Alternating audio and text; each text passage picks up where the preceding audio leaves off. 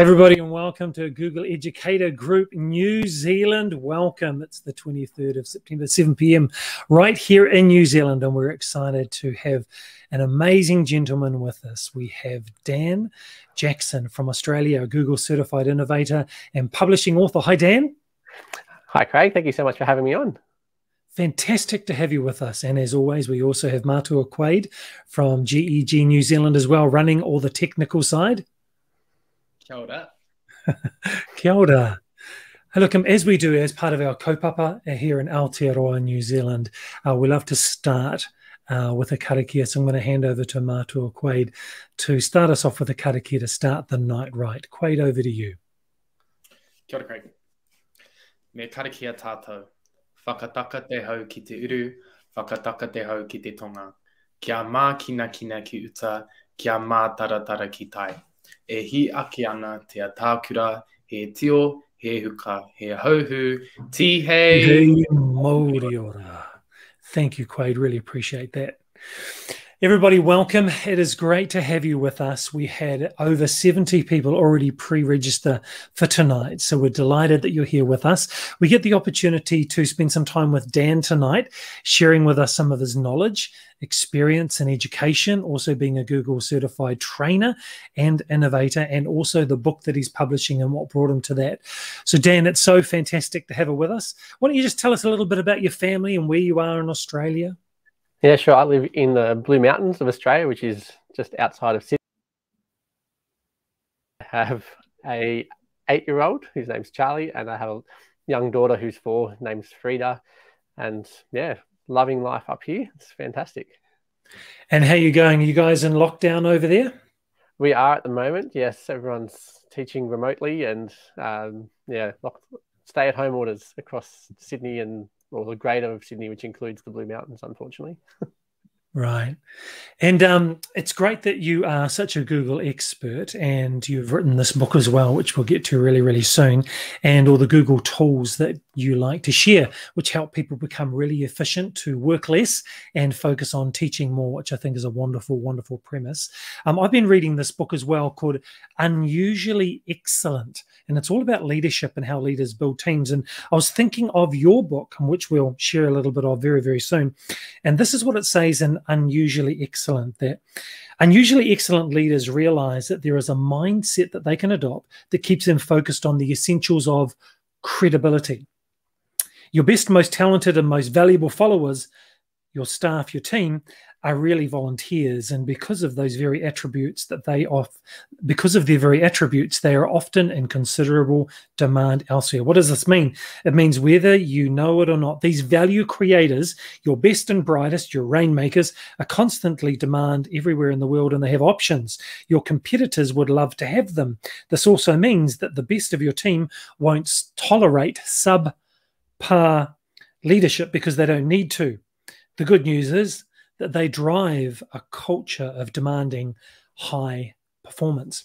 And I was thinking about your book, and I was thinking about this book that I'm reading as well, about why you wrote your book and what led you to that. And I'd love to start with you just sharing a little bit about your Google Educator journey, you know, what got you interested and why you jumped on that.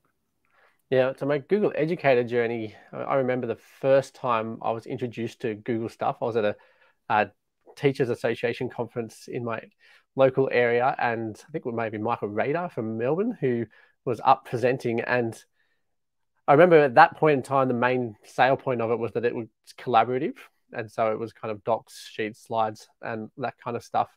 But it wasn't really until about 2017 when I decided to.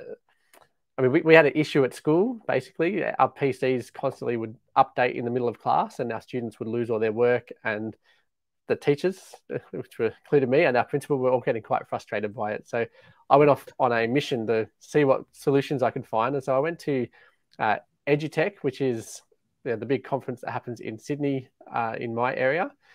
And I spent my time walking through the kind of the showroom, looking at different computers, and came across Chromebooks and started asking people questions about Chromebooks. And a lot of the people who were selling it really didn't know much about it when it came to teaching. And so I ended up going over to the Google table, I guess. It's not really a table, that was huge.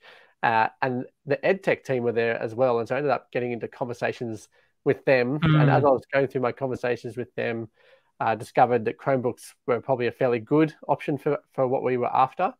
And so I decided that I needed to test it and to learn a bit more about Google stuff. And I think it was Chris Betcher, who was there at the time, Legend. invited me to the Google Summit that was like 3 weeks later.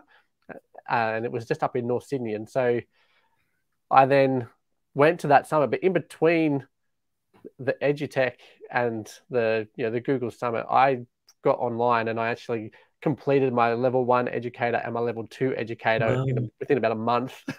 And so I completed that by the time I actually got to the conference, which was great. I remember at the conference being shown all the great stuff about Chromebooks, being able to lock them, and so students can only do a quiz and that kind of stuff, which was great. And just their simplicity of how they functioned, and they just open up and work, and you can enroll them to the school, and it's easy to manage. You don't even need a tech support guy, and which is fortunate because my school didn't have a tech support guy. I was the tech support guy there for most of the time that it's been open. And so I ended up there. I learned a lot about things like Google Earth and Google Creator and all those great tools.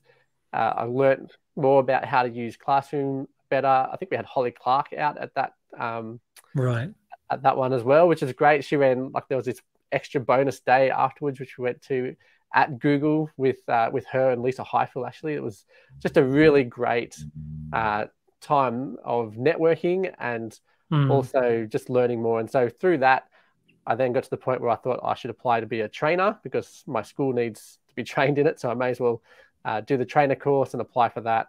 I then got notified that I'd achieved that while I was presenting on Fliply. I was presenting on Edpuzzle and how to use Edpuzzle in Flip Learning. I was presenting on that down in Canberra when I got told I was a Google trainer, which was fantastic.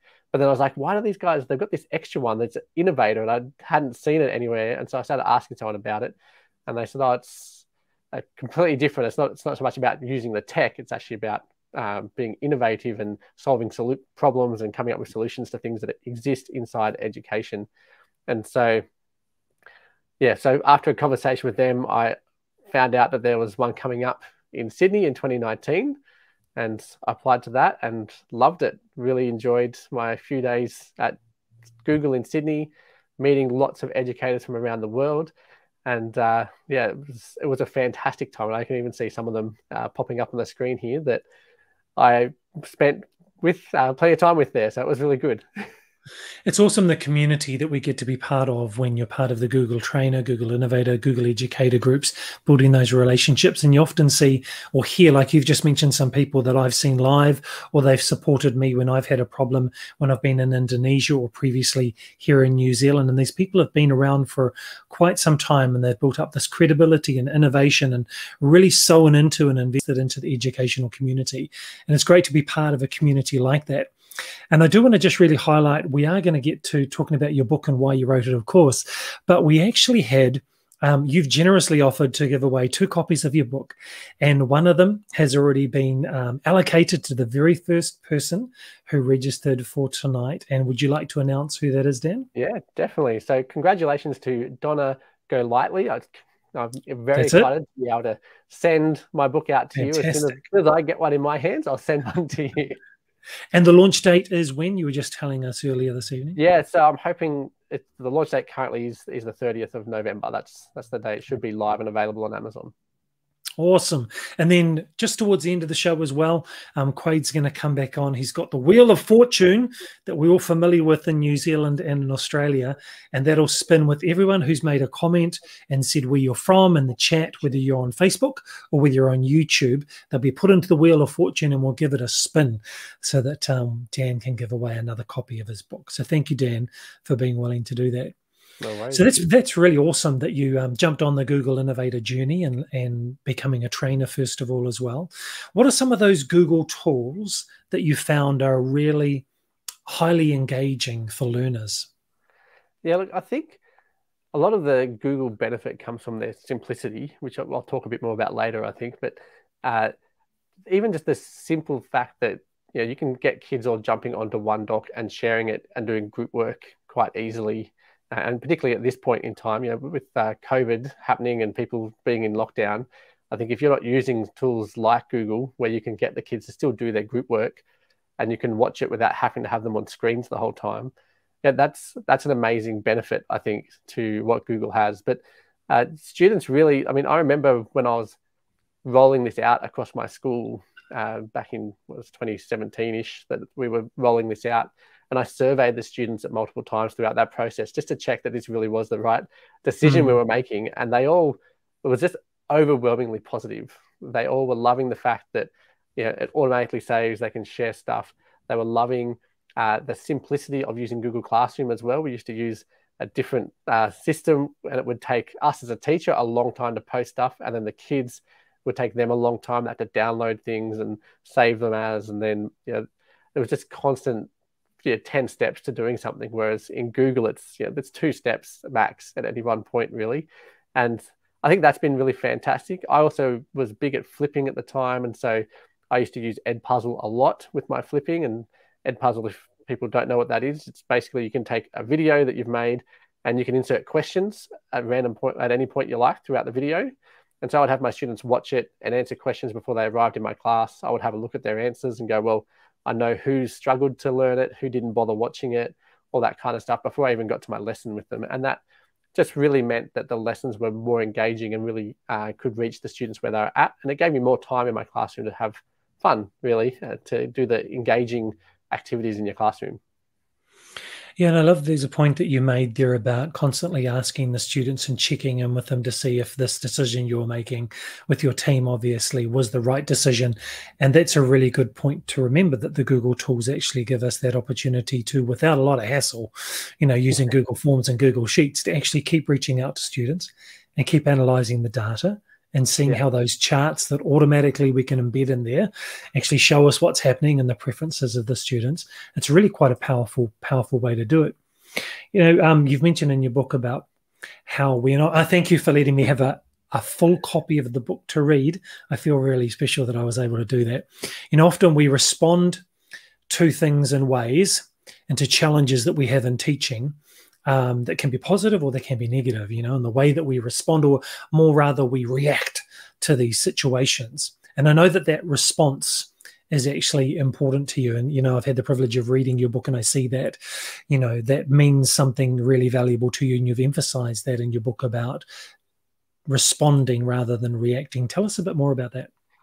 Yeah, I think it's actually one of the first bits in my book is all about this idea of being response able. Just kind of breaking down the whole idea of being responsible.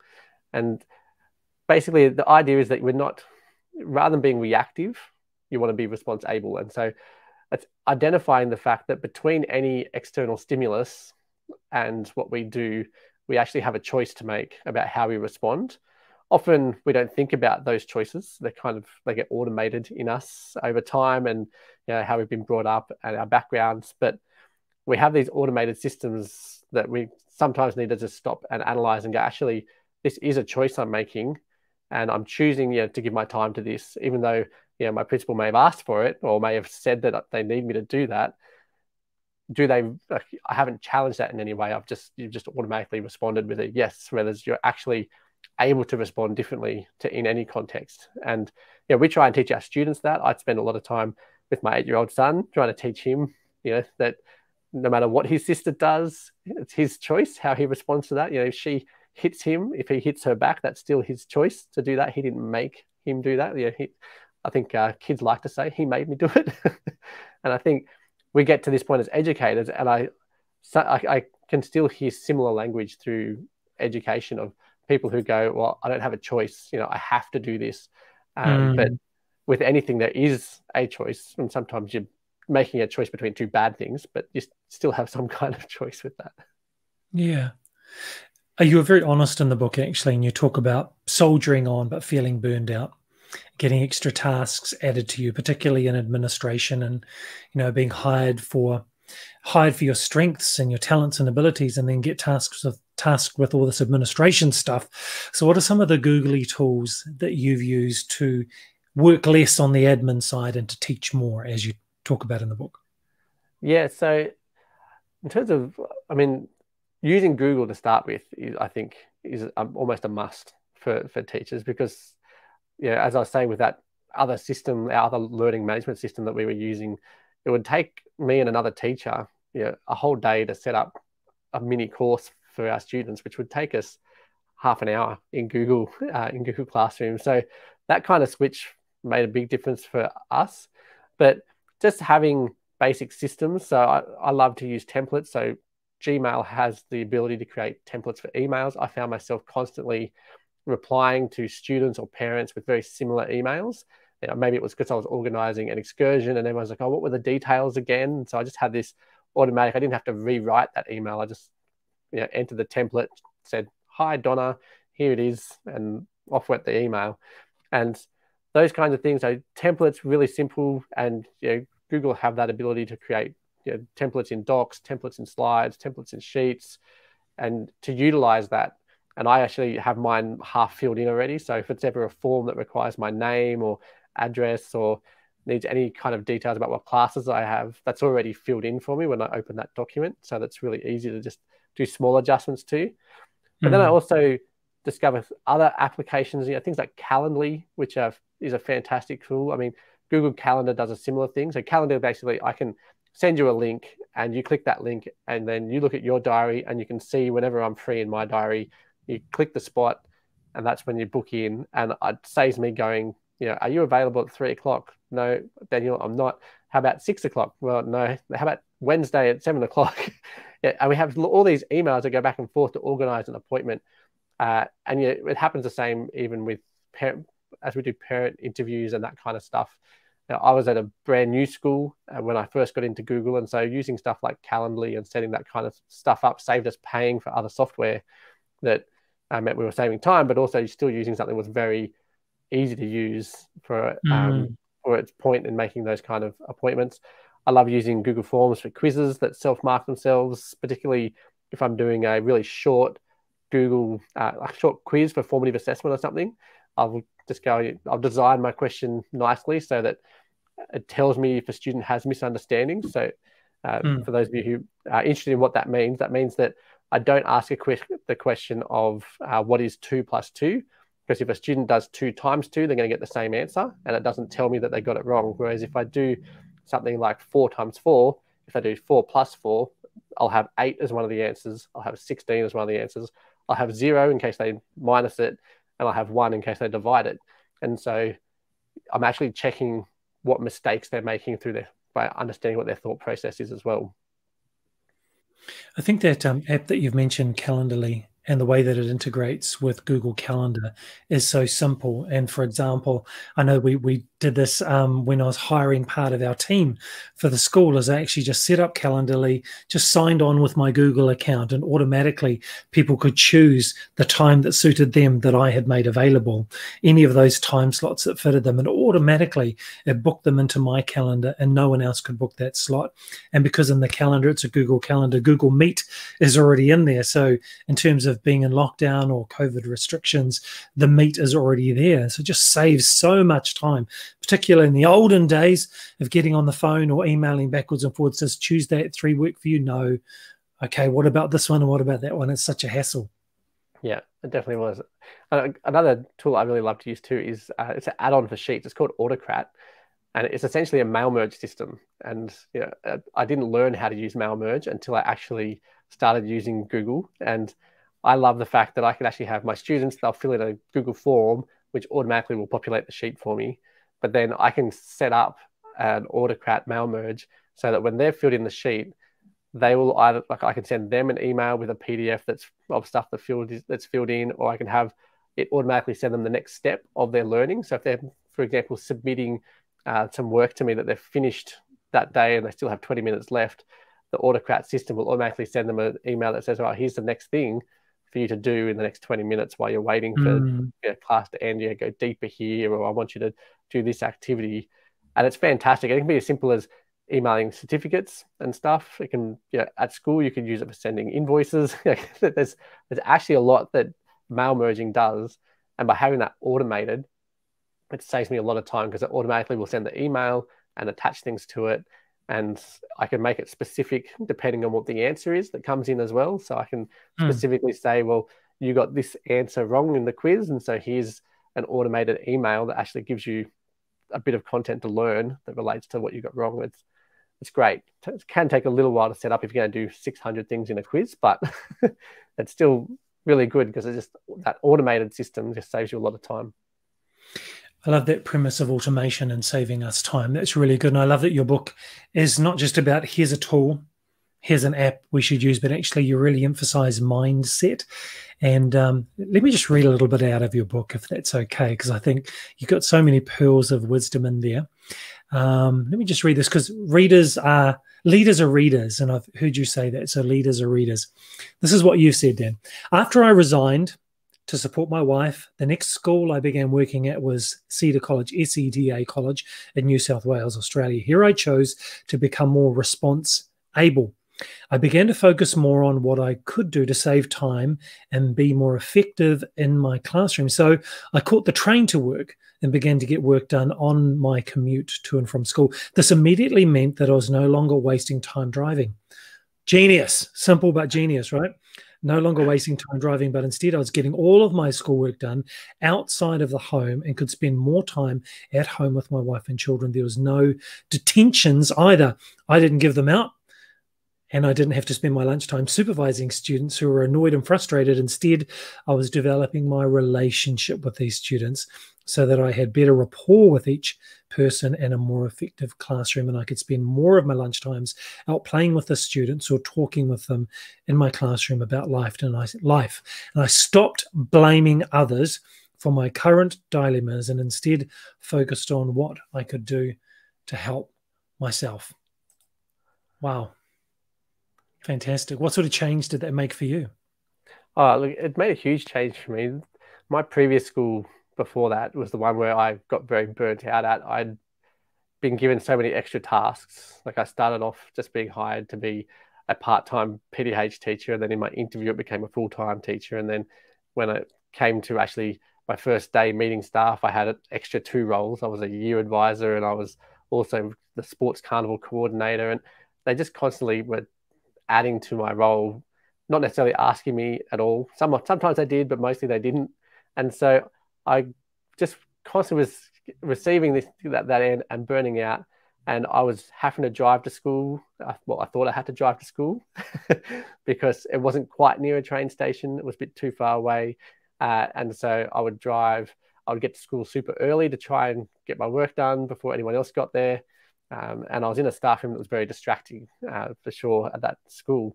And so when I went to this new school, it was a brand new school that was founded the year that I started there. I was one of the founding teachers there. And so I very purposely set stuff up. My principal was very supportive as well of having teachers who actually could look after their families and all that kind of stuff as well outside of school. And yeah, so our school was in the city, so it was actually further away from me than my previous school. But by choosing to catch the train rather than driving, I would have been sitting in traffic for about an hour and a half. And maybe I could listen to podcasts or something, but it's not the same. Instead, I spent an hour and 15 minutes doing what I call deep work on that train. I plugged my earphones in so that, there weren't any distractions. People don't normally talk to you on the train. And I would just pull my laptop out, sit there on the train, do an hour and 15 minutes work on the way into school. And then I would walk. It was about a 10-minute walk from the station to school, which was lovely. Kind of refreshed my brain before we got started. And then throughout my day, the school purposely didn't like detention either. And detention is different to having kids stay. Like if a kid doesn't get work done and stuff that's really important, then having them stay back and do work is not quite the same as a detention. Detention is generally having kids sit there silently doing nothing and just being supervised. It's a punishment rather than a consequence, if that makes a bit of sense. And so I removed that, spent a lot more time then with my lunchtimes being purposeful. With my students that I had, I would go and kick soccer balls around with them and stuff at lunchtimes. And other times I'd have a group hanging out in the classroom, and so I would just chat to them while I ate my lunch. And then I'd work again on the way home, which meant that I got home actually at 4:15, having done 2 hours or 2.5 hours of work outside of my classroom that was undistracted. Like I talk about being indistractable in the book too, but it was deep work. It was focused, and when you're focused for a quality amount of time, you actually get so much more work done than if I stayed back in a staff room and I would have been probably at least 2 to 3 hours in the staff room to get 1 hour of that work done, because teachers interrupt you, phone calls happen, someone knocks at the door, someone else wants to ask you about a program or something, or there's a parent who calls. But when I was on that train, none of that was interrupting me, and I could really focus, get that work done. And it meant that when I arrived home at 4:15, I would walk in the door, having I'd walk to the train station and back too. So I still had that kind of check where I could clear my brain before I entered the door and go, I'm about to go and spend time with my kids. I can't come in with whatever difficulties have happened from work and really hit into being able to be present with my kids. I would get in there, start playing with them. My wife then had no kids on her while she was trying to make dinner and that kind of stuff. And I think it really made a huge difference to us. And it was very rare for me to then even do work at nighttime. It would only really be during those major, when it was report time or something, that it might creep in again at night. But generally, I could manage to get it all done in that hour and 15 minutes on that train ride. It was such a good change. It's kind of a foreign language, really, isn't it? Talking to teachers saying, I don't do work when I arrive home. No marking, no planning. So being able to do that deep work, you were able to be on a train where often you can reduce the distractions. But for someone who has to be in the staff room, or there's a busy lot of activity and they have to drive, what are some of those other ways that you mentioned in the book, or that you can share with us about reducing distraction? Yeah, sure. Because our schools are definitely not designed to get deep work done. And most teachers I know are in a staff room where there's at least 3 or 4. Sometimes I was in one that had 20 other teachers in it. And they're really not conducive for you being focused to get work done. And you know it yourself when you're there. If you're in a staff room trying to get some proper marking and feedback done for your students, that you actually have to read essays or anything like that, you can't do it if people are distracting you. If someone comes over and starts asking you questions about your personal life or just about anything that's happening at the school, it takes you a lot longer. And so I actually encourage teachers to go and find a spot that's not surrounded by other people. So sometimes that can be if you might have a classroom or a classroom just somewhere that is generally quite quiet. You might go to a library and find a study room that your school might provide for students. You might just go and take one of those, particularly after school or before school when there's no one else. I used to arrive at school and purposely go to my classroom because I knew no one was going to come down there and distract me in the morning. Whereas if I stayed in my staff room, social etiquette means everyone says hello to you as they walk in the door. Everyone's having their breakfast, or people are grinding their coffee, or there's all that basic stuff that happens in the mornings. And you can actually start your day a lot more focused if you go somewhere else where there's no distractions. And there's other systems as well. Like you can put a big sign up on your desk that just says, do not disturb, and put some big noise cancelling earphones on so that you're not distracted by what's going on in the background, eavesdropping on someone else's conversation, that you can actually just be present and focused on what you're trying to get done. And I think that makes such a difference. The ability to focus changes how much work you get done dramatically. There's actually really good research out that shows that if you have your phone and your phone beeps, even if you don't check your phone, just the fact that it beeped and it distracted you for that moment, and then you start thinking about, what is it?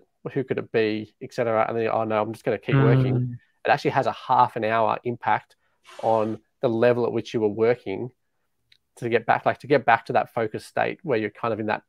In sport, we talk about as the zone. When you're in the zone, you're focused. Things aren't distracting you. And there's another guy that talks about it as flow in your work.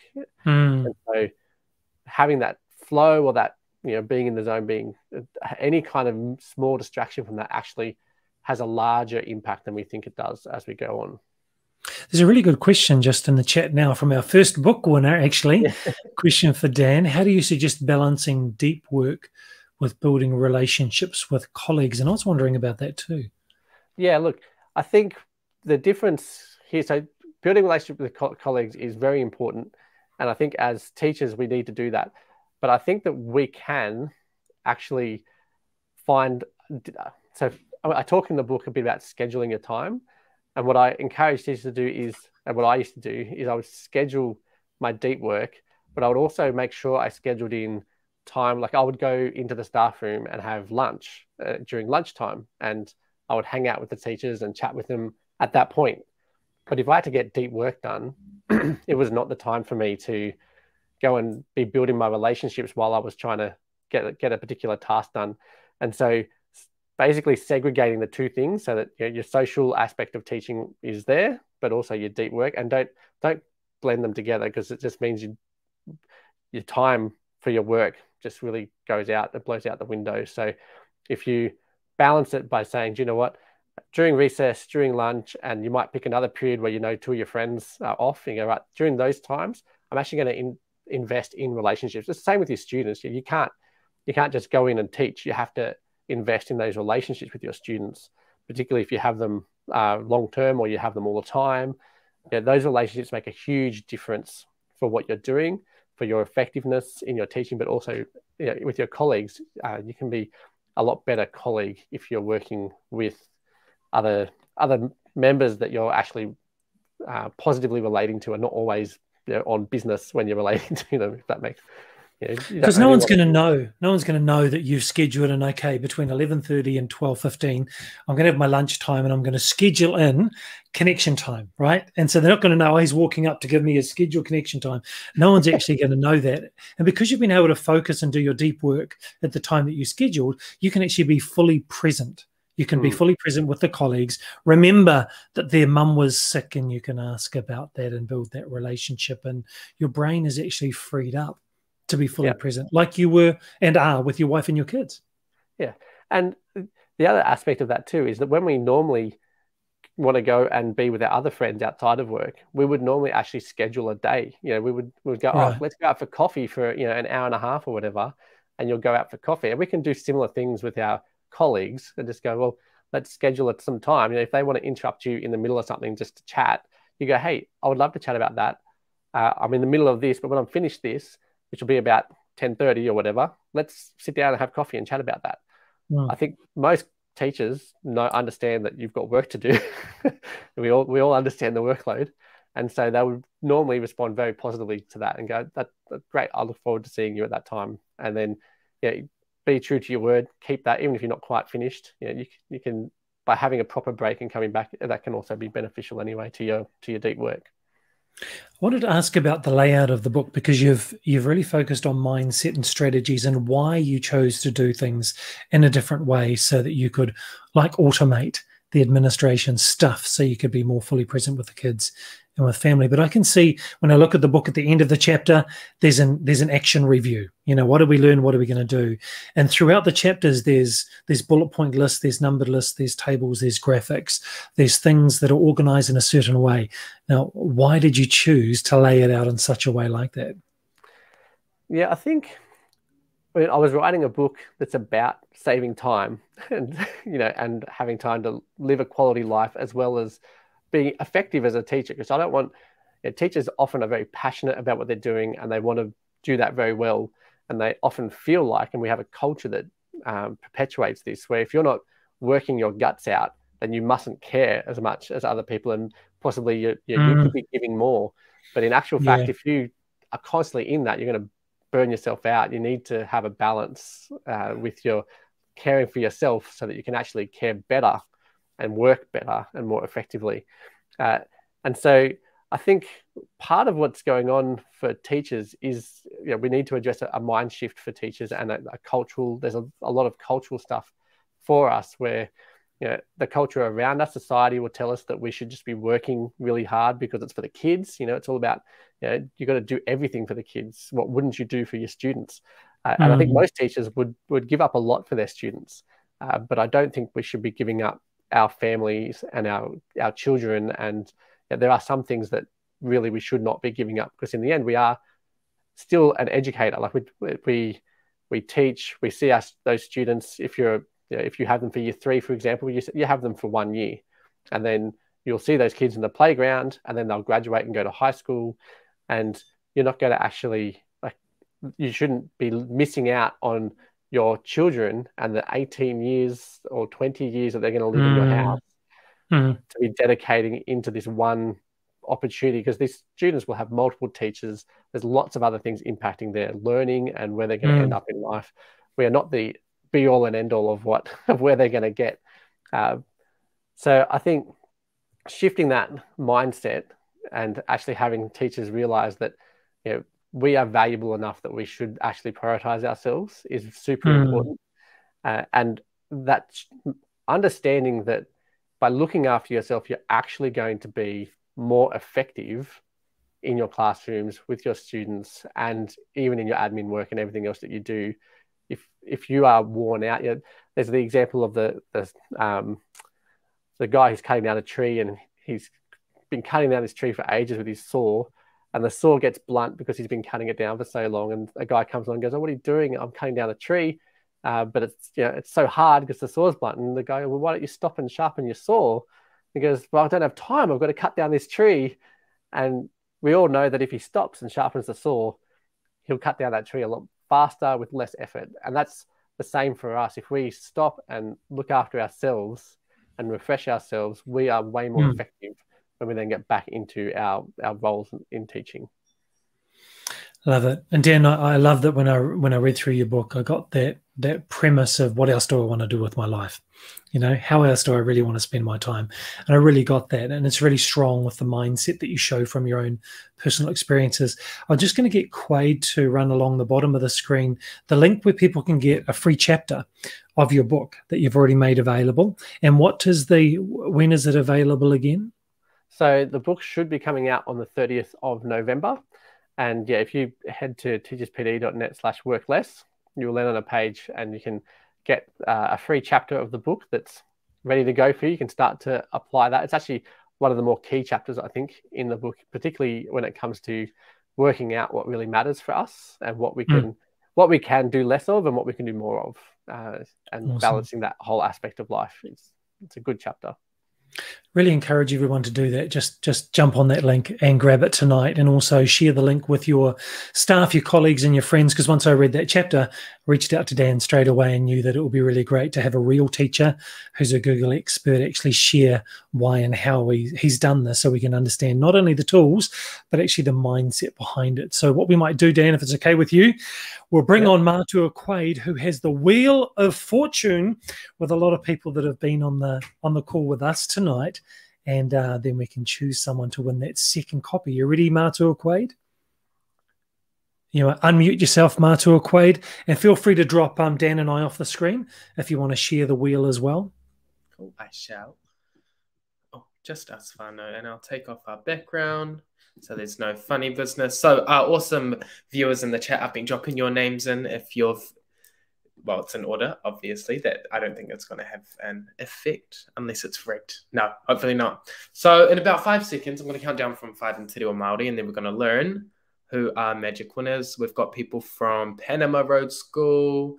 We've got another Panama Road School. I think you can tell I'm biased towards Panama Road School, but I have nothing to do on this. So without further ado, rima, wha, toru, rua, tahi, kore. The winner of Dan's lovely, lovely book is